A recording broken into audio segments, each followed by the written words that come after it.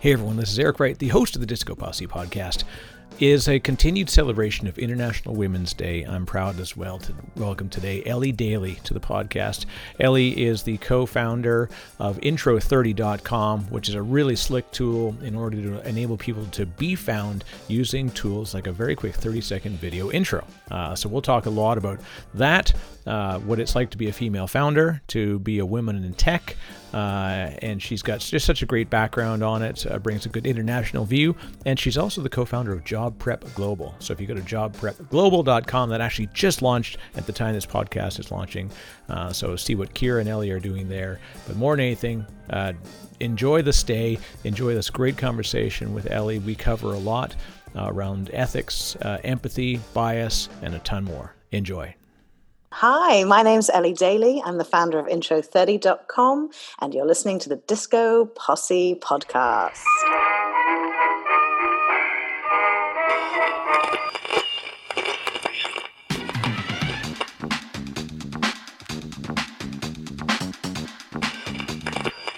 You're listening to the Disco Posse podcast.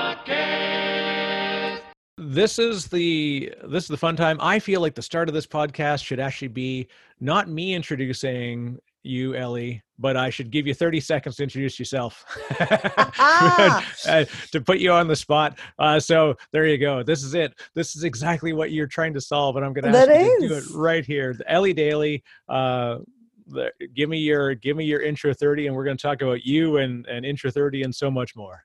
Oh, well, thank you, Eric, and thank you for having me on your wonderful podcast. I'm very excited to be here. So I, with my lovely development team, developed Intro30.com. Its aim is to replace the resume by allowing candidates to record professional, shareable 30-second videos as part of a profile that they can then use to apply for roles and apply for jobs. The aim is to, as I said, replace the resume. It comes as a result of nearly 20 years in the recruitment industry and an increasing frustration with the lack of information on the resume. Now, I haven't got a clock in front of me, but I wonder if that's over 30 seconds. I think you've done well. You're hired. Oh, yay. This is the neat thing that it's such a beautiful opportunity for us in the industry. Especially tech, because we tend to use the tools in sort of new ways, and that then will bleed out to other industries. But I just feel that it's such an underutilized resource to put video as part of the package. And the reason is because, like, this is why, we're recording on Zoom. I use it for the podcast. So there you go. That's my full disclosure. I pay a monthly fee to use Zoom. So that's whether I'm supposed to declare that or not. But I use it because at the start, when we began recording, I could actually say hello and you could see faces, and it was really neat. And that really changes the dynamic in how people interact. So let's talk about how Intro 30 came to be as the idea. And, because this is really cool. I love the idea. Differentiating is really, really tough these days. And using video as part of it, I think, is a great opportunity. Oh, well, thank you. Thank you for that. I came up with the idea mainly to help graduates differentiate themselves from the person who sat next to them in class and who has an identical resume to them.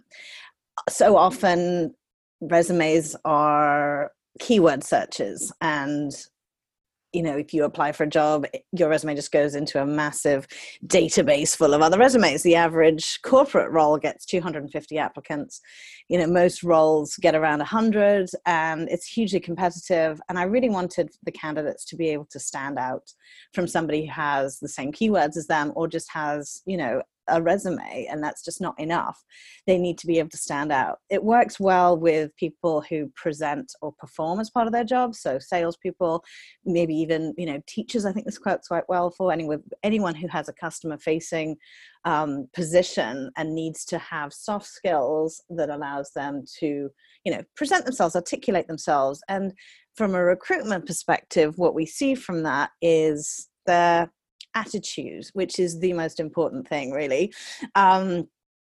according to 85% of hiring managers anyway on a LinkedIn poll.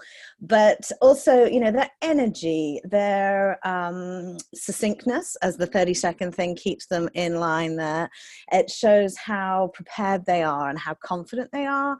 And those are all really key skills to succeeding in most jobs, I'd say. Certain jobs, maybe the video isn't as important, but I do feel like you're going to have to meet these people at some point. This is just speeding up the process. The good thing about what it's doing, like you said, you've done a great job of framing it, because often people will hear about something like this and be like, oh, good God, the last thing I want to do is make a video of myself. And like, well, perhaps it's not role appropriate. And Right. so this is, you framed it nicely, because this is specifically built for folks that are going to be in a people facing role generally, and this is the way for them to give that sort of sizzle reel opportunity. And it's funny, because if I look at, especially as we progress over time, the introduction is really, really powerful, because it's sort of adds to the things that people have already seen you do. So there's different ways you can do it and augment kind of other assets that are out there. But me as an example, if anybody needs to hear 30 seconds of me, I do it, an hour a week at a minimum. So there's no lack of content for me, but I'm not the target audience for some of these things. And it becomes, like you said, how do you differentiate for folks that are coming at it from the start line? And, it's like they talk about triathlon. They said, look, everybody comes out of the water at the same time. No matter how good of a swimmer you are, there's not much variation. So you come out of uni and that's it. You're all at exactly the same pace. Yes. And now is the chance to sort of separate yourself from the crowd a bit. Yeah. And the differentiator is you and your personality and your character. We focus very much on sort of character driven recruiting as opposed to sort of the personality side of things, which can be a little superficial. What we're trying to see in these videos is really your energy coming across and how you behave and how you want to work. So ultimately, we're trying to find people who we want to sit next to every day for 8 hours a day. It has to be the right kind of character that's gonna work and be consistently happy and upbeat, and you want to see people smiling and you want to see them just being good people to be around, lifting up the energy rather than kind of bringing it down, which can often be the way. It was the great quote of many that I pull from Frank Zappa. He says, a computer can't tell you the story, what's missing is the eyebrows. I like that. There's very much an emotive experience that you can create. And I when I tell people, like, the idea of, like, when I give technology demos and do mentoring and stuff like that, I very much use the word emote. You're emoting a story. You're not telling a story. You're not reading a thing. You're creating an emotional experience. And this is what you're trying to do, is so you're trying to attach somebody to your personality in a 30-second bite. And Yes. it's profound, the difference that it can have when you do that. Oh, it is. And it's also, I think it's just such a great training exercise to get people, like you said, you got 30 seconds. What's the Yes. most important thing you can do, that could be told in this 30-second moments that makes somebody want to say, I need to find out more about this person. And that's really what it is. It's the Absolutely. teaser reel to what The actually teaser matters. is the elevator pitch, it's the first impression. And it's all, when we first built it, you could upload your own video. And so that kind of got a little out of control. People were putting movies of themselves up there. But, that 30-second, you get cut off at that point. You have to be succinct. You have to be clear, because you don't want to bore the recruiter. And you've got to capture their interest. And as you say, it's a teaser. It's a bit like, do you want to learn more about me? Because I'm great. And that's really important. And with the younger generation, that the TikTok generation, I call them, who are way more comfortable with the selfie video than us oldies, but it's definitely, it's definitely appeals to them. I go to universities and high schools and always do a show of hands as to who would rather have a video resume than a paper one, and it's always 9 out of 10 hands go up to prefer this medium of expression than just a boring old resume. So we're hopeful. Well, I think the interesting thing, it sounds like you've really brought your experience and recognized the differences that have occurred since perhaps you and I did some of those early, trying to get our own gigs. You've really taken both anecdotal experiences that you've lived through in your roles and also matched it to now using sort of a data-backed approach to stuff. And like you said, just acknowledging the TikTok generation, whatever we call it. It'll be, TikTok will come and go. I'm sure it'll be the next, because 5 years ago it would have been the Vine generation, right? Which Yes. some have been outlived, but the point is that it's a context that you can give that is important to people that are out there now at this job hunting period of their life. And it's when I was coming up in the world, it was literally like you had your printed resumes and you would physically bring it into somewhere. Yeah. And it became the thing that I remember going to. I took a business English class in my school, in high school. I was literally, this is like the age that I am. I was the only boy in the class. It was business English and typing were the two classes that I took.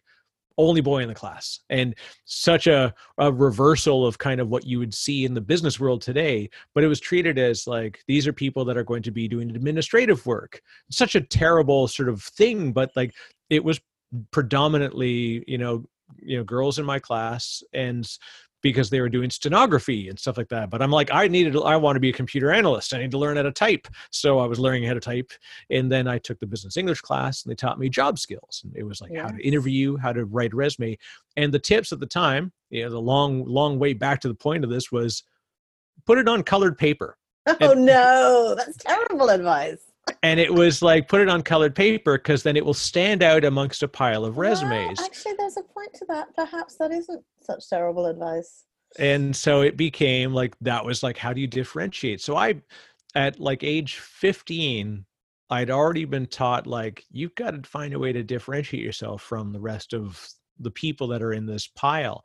And so I kind of always had this approach of, all right, what do I do that's different? How can I be special amongst this crowd? And, but that was, jobs were applied to differently. Nowadays, like you said, you go to whatever, tool, and you feed it into a machine. It goes into an OCR. It goes into a natural language processing. Well, it's not that different really than that. It's the same process. You're still submitting a piece of paper, even though it's a virtual one, into a kind of machine. And I just feel like that just removes the humanity. When I'm recruiting, I want to see people. I want to meet people. I want to meet candidates. I don't want to sift through hundreds and hundreds of resumes.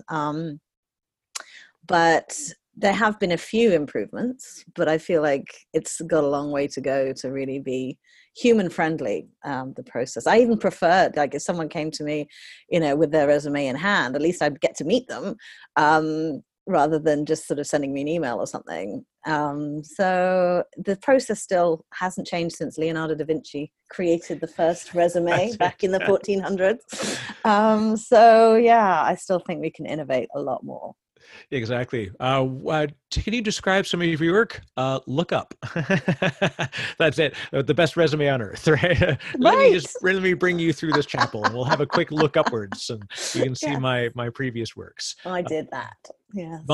My most recent role that I've gotten, it was funny. It was done through sort of a peer in a verbal network, and what ended up happening was get hired, and then like 2 years later, a friend of mine was saying, hey, look, I need to get a job in a startup, matches the way that you did your thing. Can you do me a favor? Can you like help me out? How did you do it? I was like, well, let me go and find out kind of what my resume looked like. And I went back to my own recruitment team and I was like, hey, can you do me a favor? Can you send me the resume that I used to get this job? And like 5 hours later, they come out, they're like, we actually don't have one. And I was like, My goodness. can you do me a favor? Can you send us a resume? Because I think we're like legally supposed to have one. Yeah. Like, oh no. But so Yeah. I'd reached a different type of a recruitment process, which was 100% based on having met somebody, been introduced, such a non-traditional way.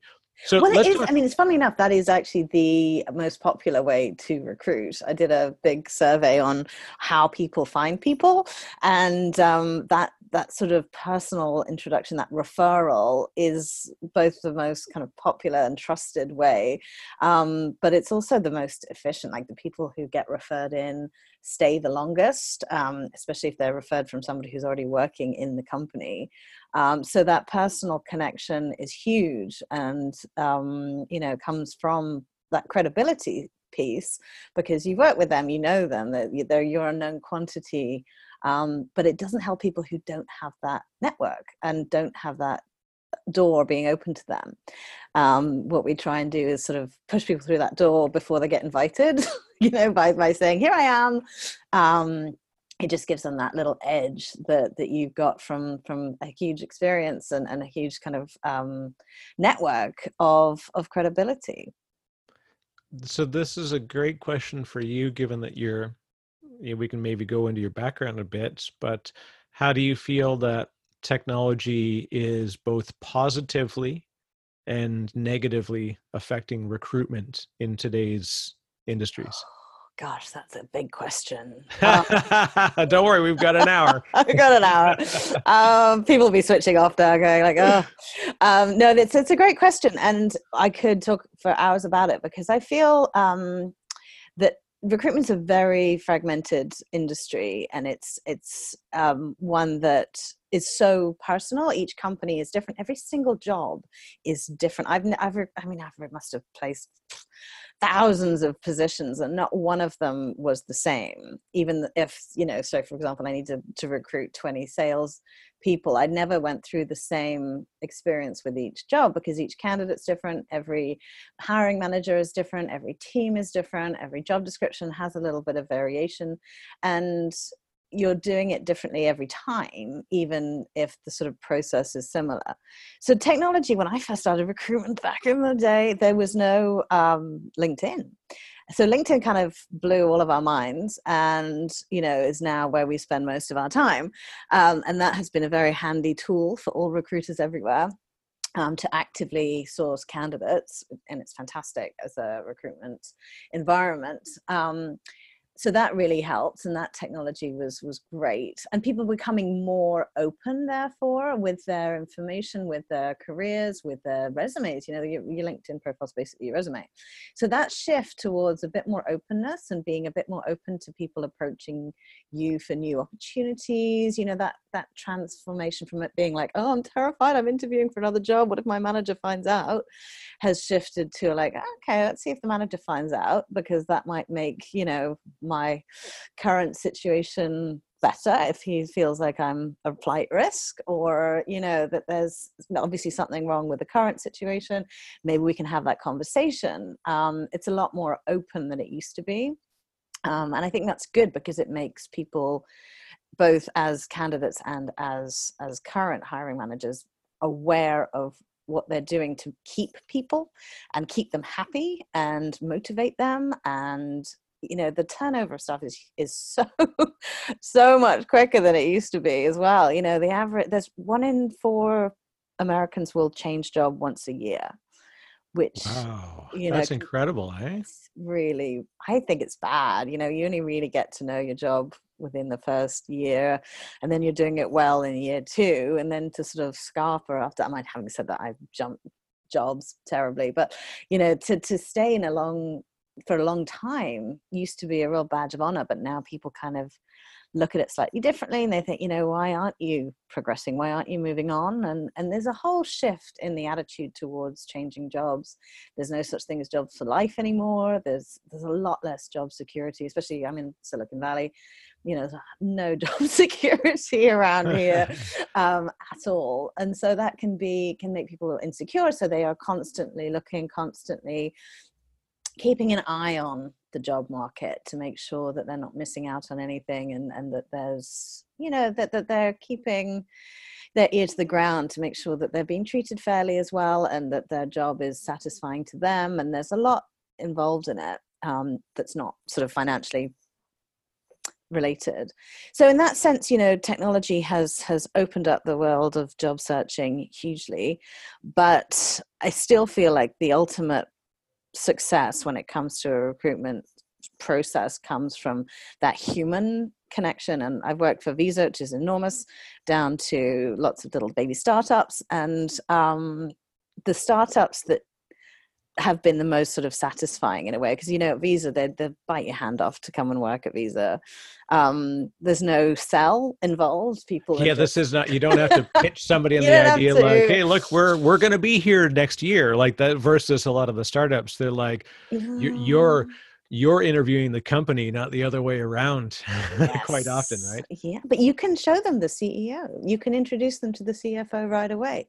You can sort of introduce them to the entire team. And when I got that startup job, when I first moved to the States, I was so, you know, immediately I met 3 or 4 people who were the sort of central foundation of the company, and I immediately understood their dynamics, and I got to know them, and I felt sort of personally introduced, and that was hugely powerful and made me feel like one of the team right away. Whereas, you know, that happening at Visa would have been impossible. But I mean, God, it's a wonderful company, don't get me wrong. I felt very welcome there, but I'm not going to meet the CEO or the CFO on my first day. No, those are ones where they quite famously, like, especially large, I've worked in large financial companies, and it's like the CEO was, you know, I was always like, I had no fences and boundaries. So I wouldn't care whether the CEO or the male person, I'll treat you identically. Yes.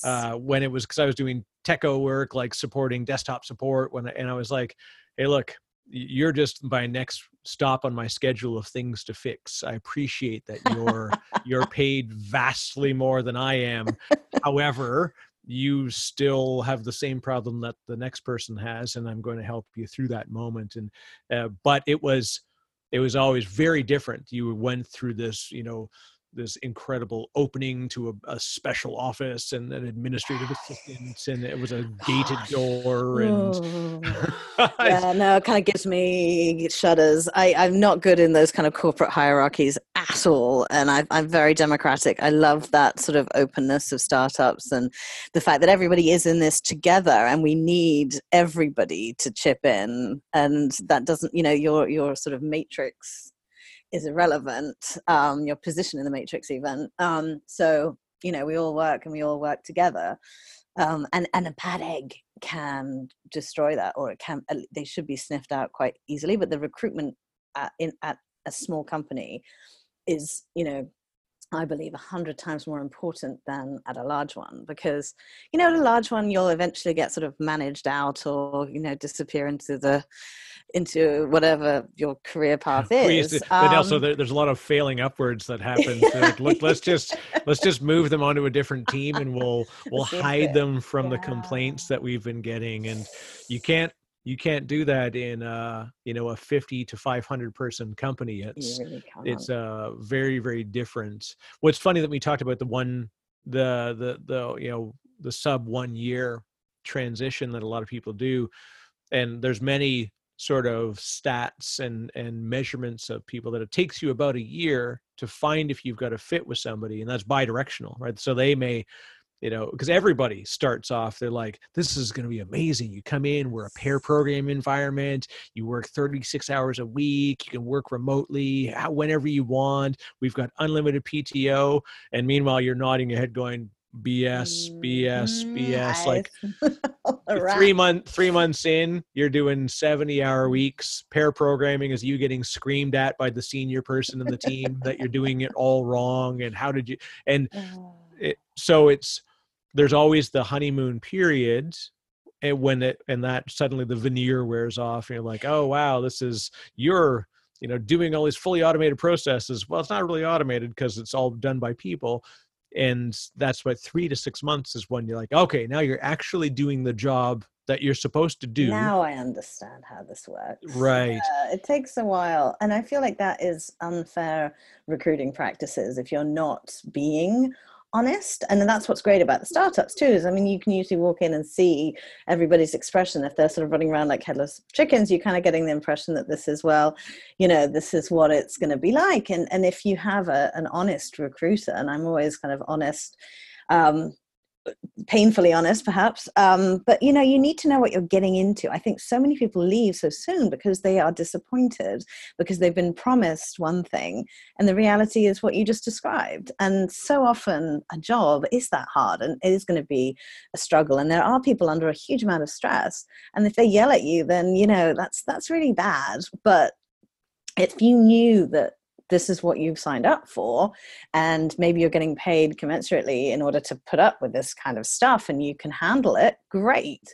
And if the end goal is something that you really want to be, you know, and you're happy to walk through the mud to get there, then fantastic. But that needs to be articulated at the beginning of the process, and you need to be told this could be a challenge because That's you know right. we're about to do this, and we're just about to launch this, and we've lost 3 people here because you know that company poached them or whatever happened. I mean, you need to know the truth because you're going to find it out sooner or later. And I feel it's really unfair not to tell the candidate the warts and all, which is why Glassdoor is so fantastic, because you really can That's get right. so Yeah, there's no hiding.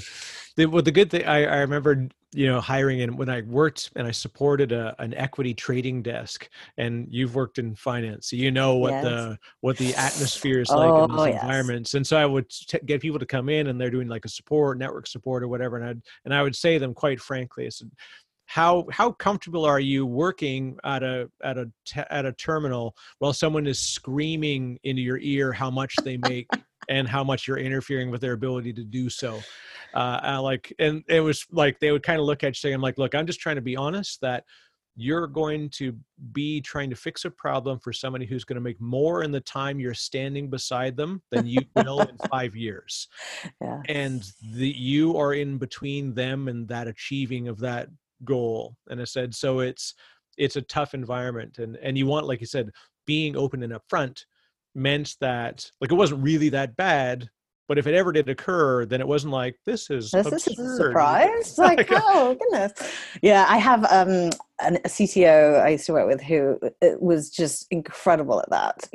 People would be screaming and shouting, and he would just be this kind of Zen figure rising above and calming everyone down. It was like nothing bothered him. It was like, you know, this kind of Buddhist monk almost of serenity in amongst the chaos. And I've always wanted to know how he managed that, because it's difficult not to it's a react. It's not. beautiful display of stoicism. It is. It can be really helpful too as a practice just in life, but particularly in high stress roles, because that's like sort of the training that doesn't happen enough. And like, well, actually I want to explore some of the culture stuff with you, because Yes. that's like this real mushy, like indescribable thing that we get lost in. But that thing of, like you said, with your CTO, who in very, very difficult situations, sometimes the worse it gets around you, you have to be more, malleable to just sort of taking it on and just saying, okay, I appreciate,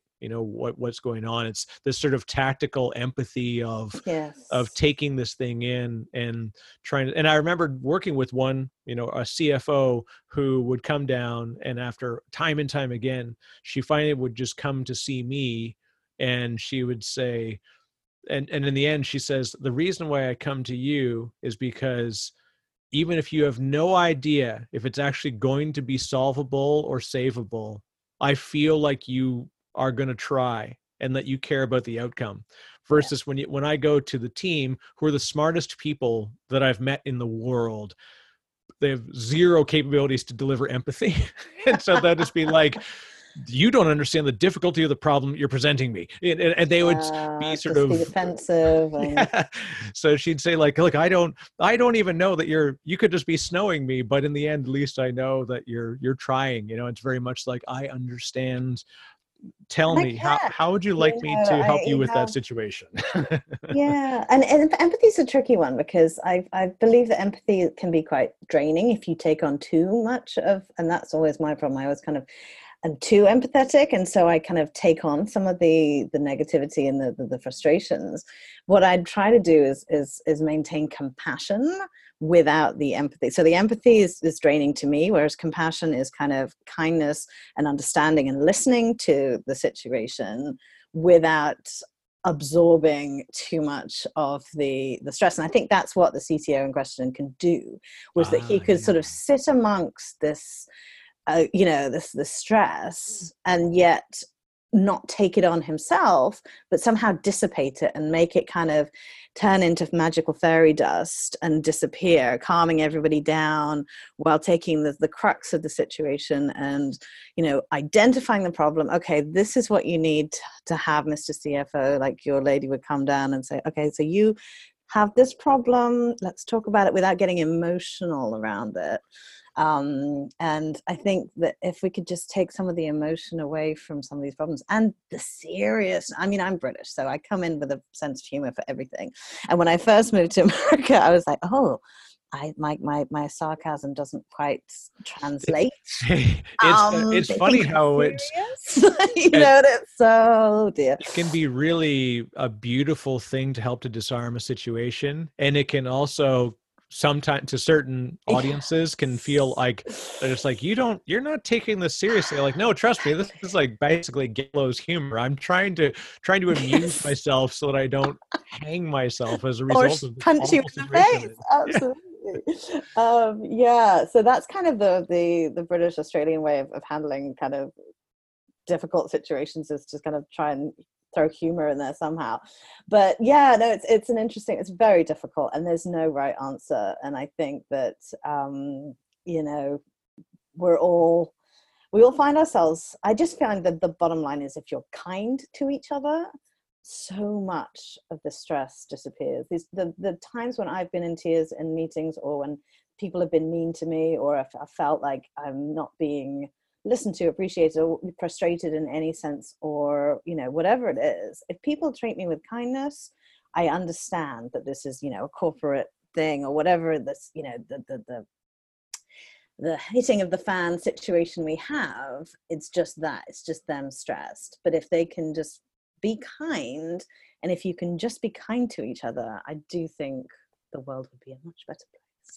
It's interesting the way that you've described that, because, and you talked about it before, with compassion versus empathy, and it's a very careful balance. Like you said, it's that you have to have empathy to be able to bring that person towards you and have them understand that you actually truly feel and understands their situation, and that you are sort of on their side. But at the same time, there's the sort of stoic requirements to remain unemotional about the outcome, because you have to know that it can still go either way. And that's I believe I'm fairly good at it in many situations, but then it's so funny that still, like, I could go through like the whole environment, the data center could go down, all this crazy stuff could happen, and I'm like, hold my beer. We got this. We can handle this. Just completely detach from any emotion and just solve a problem. In fact, the worse it gets, I feel like the better I get. And then at the same time, I'll be walking on the way to the washroom, and I'll bump my shoulder against the door, and I'll just be screaming to myself, going, "Of course you did that, you idiot!" Like, I'm just like this so emotionally involved in the dumbest things. But that's because your mind is complete, and also you're trained. This isn't your first rodeo. You are used to dealing with those kind of situations.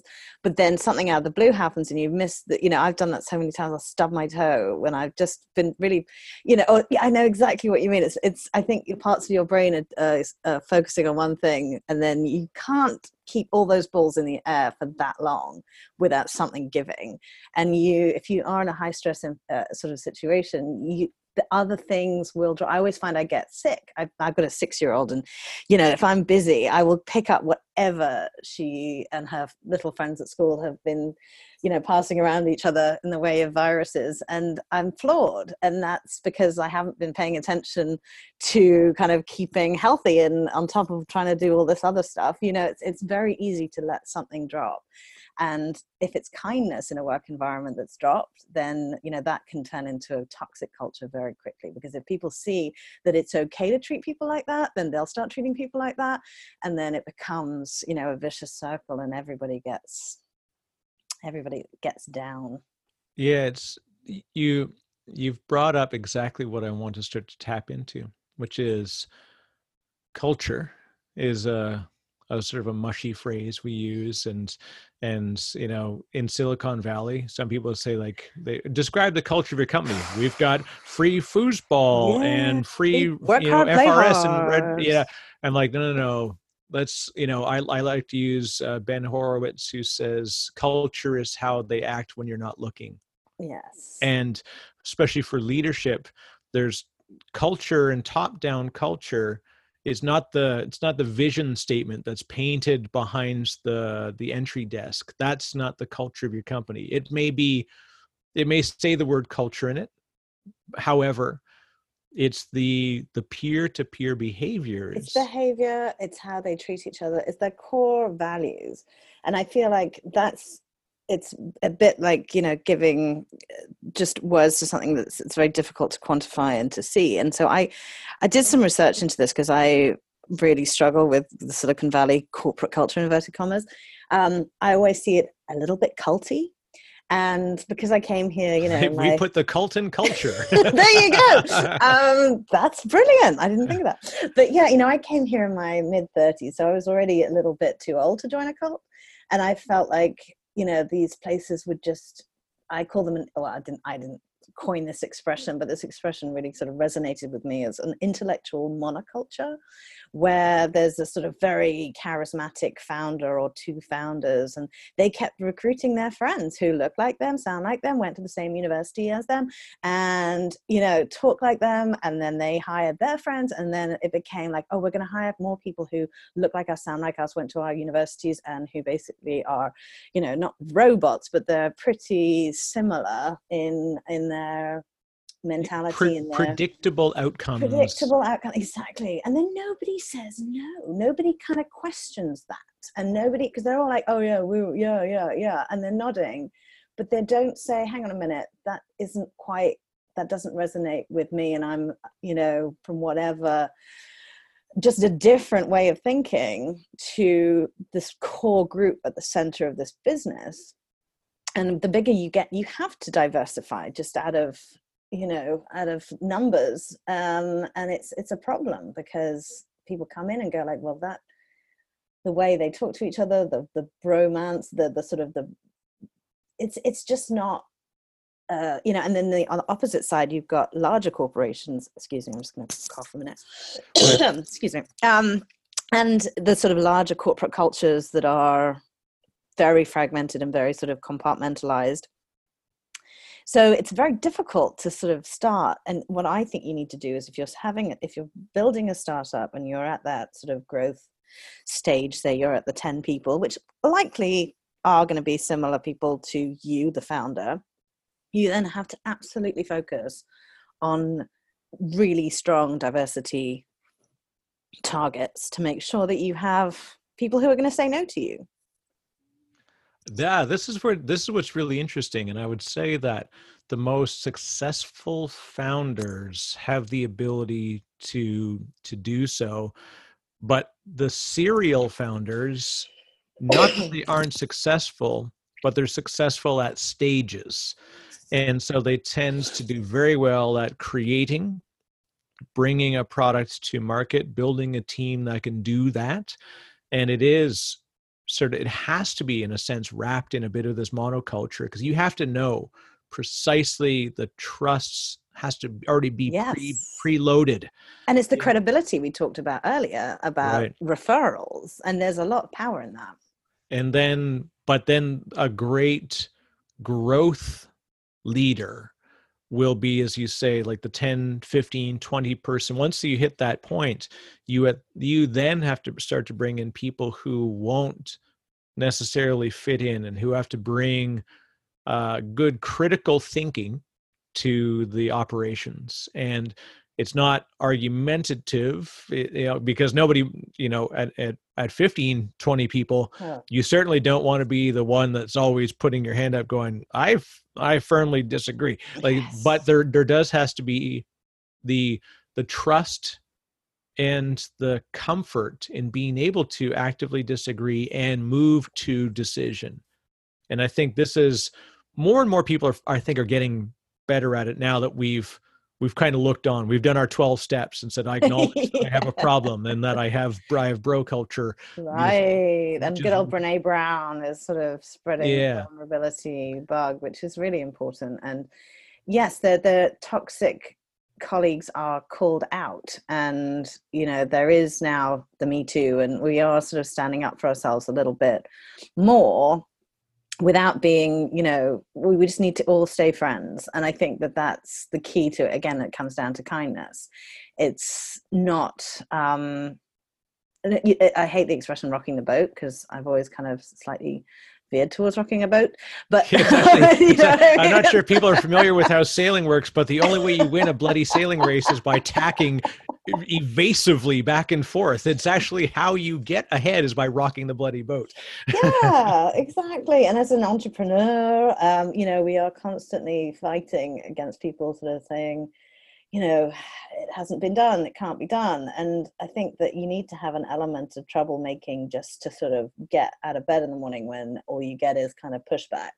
And I feel like that attitude can work very well in an office environment, but it also can be frustrating, because the bigger you get, the more you need people to do as they're told, and to sort of, conform and become like an army almost. And that sort of military precision and discipline is really important, but it doesn't come from bullying, and it doesn't come from not motivating your staff. It comes from encouragement, and I think it comes from more carrot than stick. And I think that it's a very, very difficult thing to build, and there's very few companies that do it successfully, and there's always going to be people who don't like it, wherever they are. But what I want to empower is the candidate to be able to say, okay, this is not the right environment for me, but there will be an environment that is right for me. And I want to start wasting my time and energy interviewing and going to meet people who are going to have an environment that doesn't work for me. And I'm going to take the power back and say, here I am, here's my 30-second video. If you don't like it, great. I'm just going to send it to lots of people. So it doesn't matter if you don't like it, someone will. And that will be my home. And that will be where I'm accepted and where I can flourish. Because not every environment is right for everyone. And I think it's really important to recognize that at the beginning. It's like we talked about the honesty in the recruitment process. If you aren't honest about your needs as a candidate and the kind of environment that you thrive in, whether it's a trading floor, you don't put a nurse in a trading floor, you don't put a trader on the cancer ward. You have to have the right people in the right environments. And so it's really important for the candidate to feel like they are accepted and they are happy.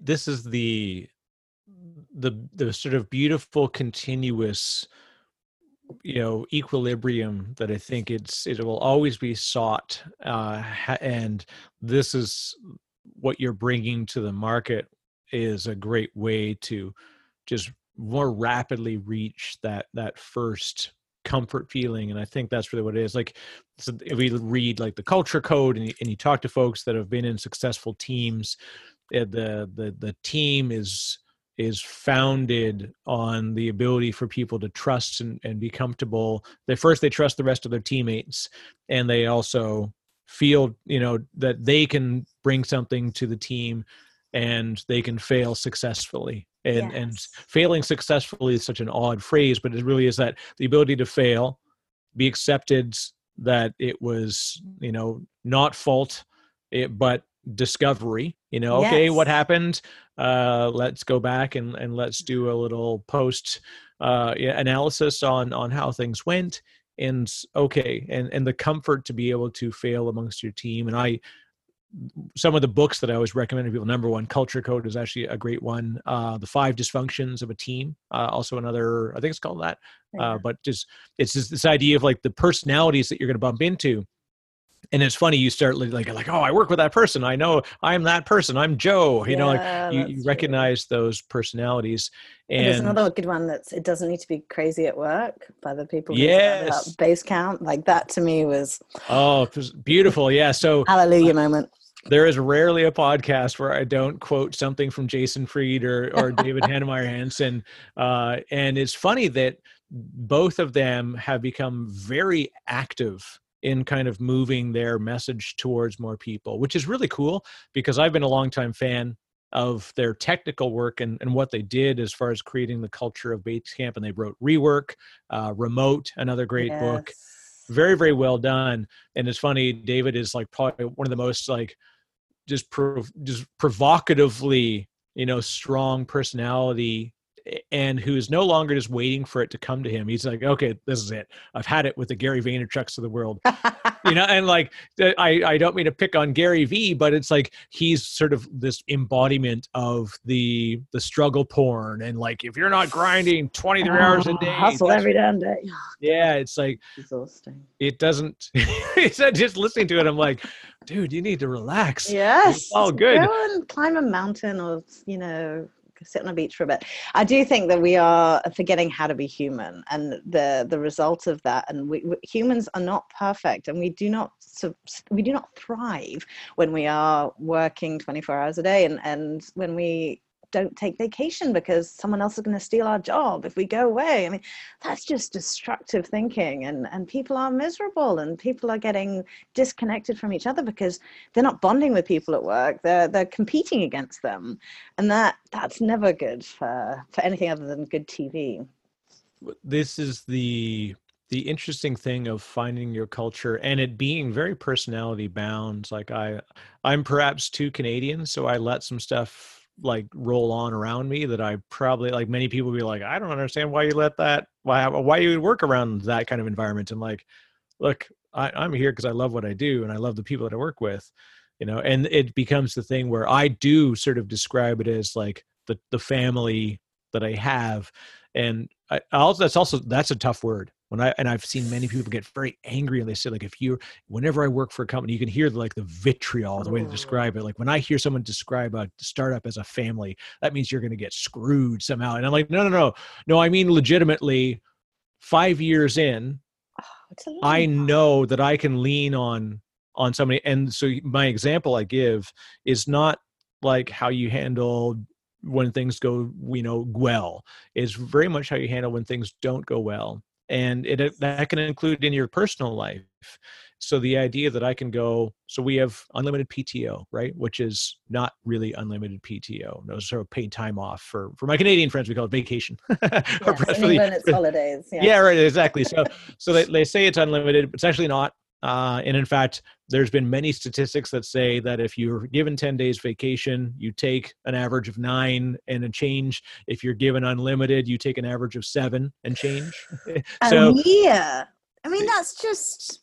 So it's funny that we do have this challenge of like actively taking time off is not done enough.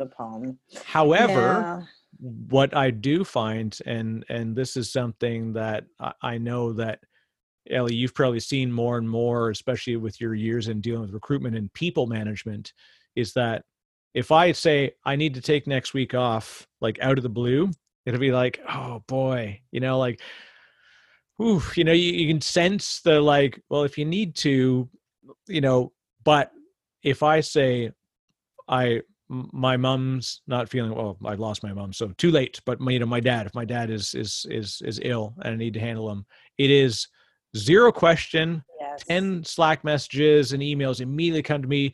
Let me know anything you need me to do. I'll cover you as long as you need. And that's my family. That's how I describe the family that I have.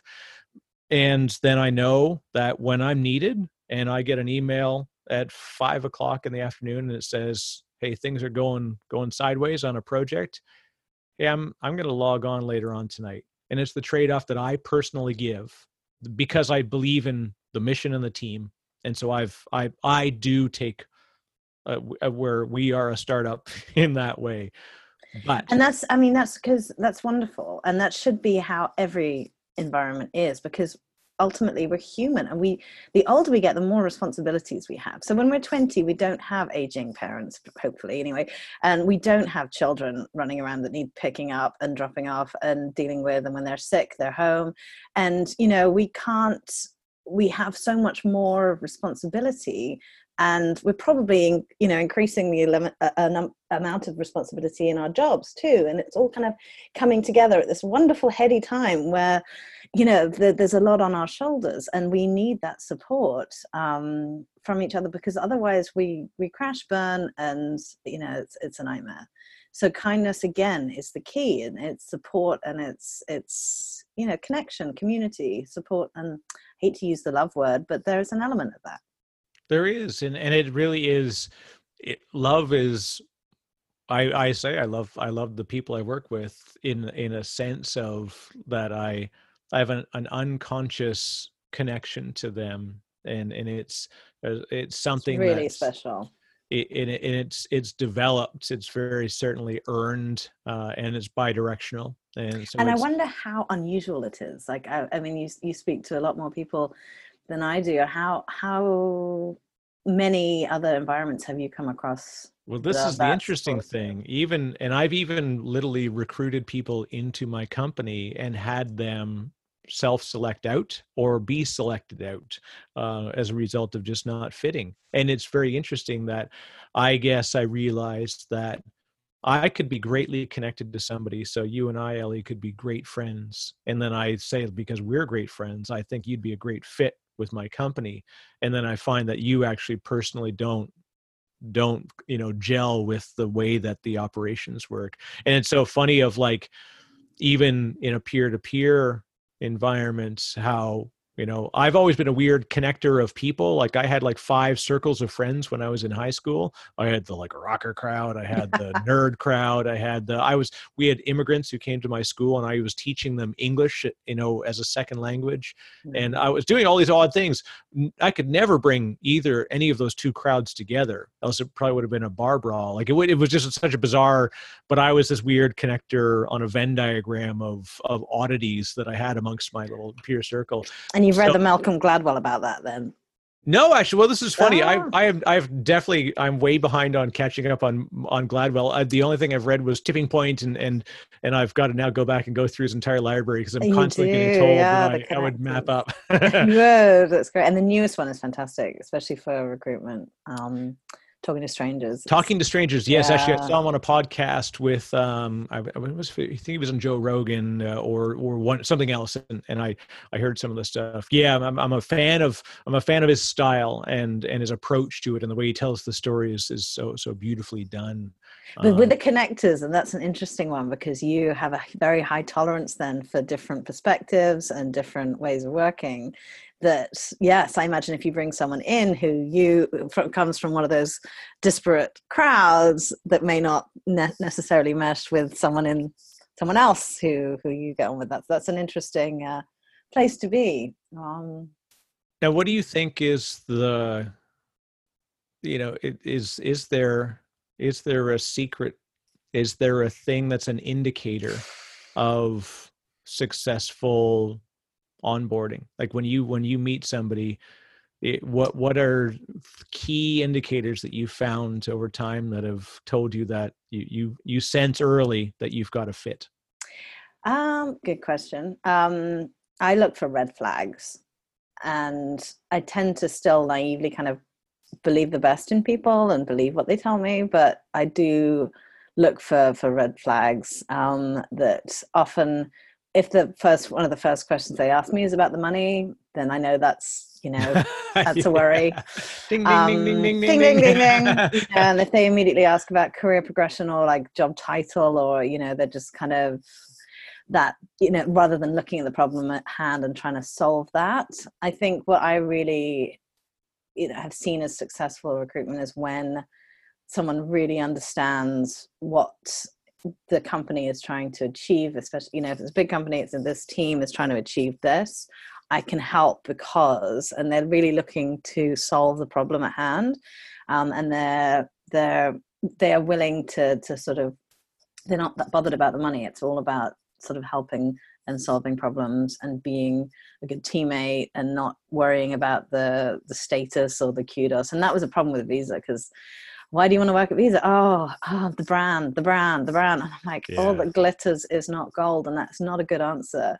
You need to really understand what Visa is doing and how, they are impacting the world. And, just one example of what research you've done to show me that you understand the whole philosophy behind what Visa, or, for example, one of my favorite things about Visa is that they got rid of all the cash in the taxis in South Africa, which completely transformed the safety for these cab drivers, and they were no longer being shot at and robbed because Visa came in and electrified automated all the payment systems, which was fantastic. And something that if a candidate had done their research, they could tell me, that's why I want to work here, because of the stuff they do like that. Or, I love the technology that they use specifically because I have done my research and I understand what technology you use, and I want to be part of that and I want to help. That's what I look for. That's cool. And it's funny, it becomes the way, even when I tell people, like when you're doing technology pitches to a potential customer, I said, well, first of all, they call them prospects. I'm like, don't ever say that word ever. I'm like, they're not prospects. They're people that you hope to have become customers, right? Yeah. Like it's such a harsh sort of sales oriented thing. But I'll say, like, what do you do every day? Well, I make sure the systems get up and running. Like, well, but what does your company do? Oh, well, we provide, monetary systems, Buzzword. And then I say, okay, no, but what does that actually do? Well, it empowers people to be able to get access to funding to do other things. All right, cool. So what you do every day is you affect the outcome that your company does. I'm like, connect those things together. And it really is, and because sometimes people don't even know that they're part of an amazing culture. No, absolutely. And I'm going to plug two more things while we're on that topic. So we've just we're building Intro 30 for startups so that they can put their elevator pitch, for fledgling companies to be able to articulate what they do to prospects or to investors or to whatever as a 30-second profile. But also we're helping English language learners to navigate that whole job searching situation with a website called Job Prep Global. And that is exactly what you just said is one of the key things. So when someone's writing a resume, they don't always know exactly where they fit in the process, in the wood from the trees kind of scenario, and to help them articulate, okay, yes, I may, fix this product A that then helps product B do C, and to tell the journey and the story of what they do in the technological kind of process is really hard. And exactly what you said, how you get from A to B to C, there's the value you add to the job, to the company, and to the world. And it's a beautiful thing to hear it being able to play out for people that are new to it. I think it's always the classic thing that having done it a lot, I get so used to it, and I'm always mindful that it's a rare treat to have already experienced a lot. And for folks who want to find out more, sadly, we have to wrap for today, Ellie, but I do want to talk more again in future. So intro30.com is where folks can take a look at the platform. And so what was the last one you mentioned as well? What was it's not launched yet. It launches in March. It's called Job Prep Global. We've got a bunch of video explainers telling people how to make their resume. We're going to cover interviews and, difficult conversations at work, running some tutorials, and then webinars and one-to-one consultations. But it's specifically for English language learners. I'm partnering with wonderful Kira, who's a language coach, and she teaches business English. And so she's adding that kind of grammar check to my more recruitment angle. So it's really fun.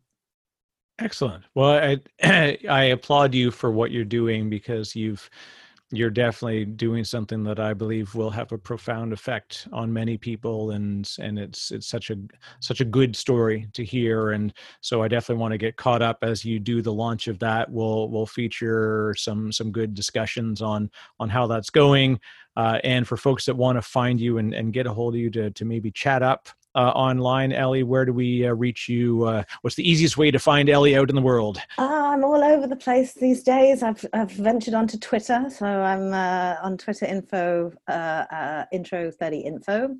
But Ellie at intro30.com is my email. I'm on LinkedIn, Ellie Daly, and reach out. I'd love to chat. Excellent. Thank you so much, Eric. I really do appreciate those kind words too. That means a lot. Thank you for the great discussion today, Ellie, and I definitely will see you. And of course, for folks that want to hear other great conversations like this, please do subscribe. I always do appreciate when we get those nice little reviews and ratings as well. But more than anything, just make sure you subscribe when you hear more from Ellie and other great stories of founders and people that are having a good and profound impact on what we do in the world. So thank you for sharing the time with me today, Ellie. Thank you.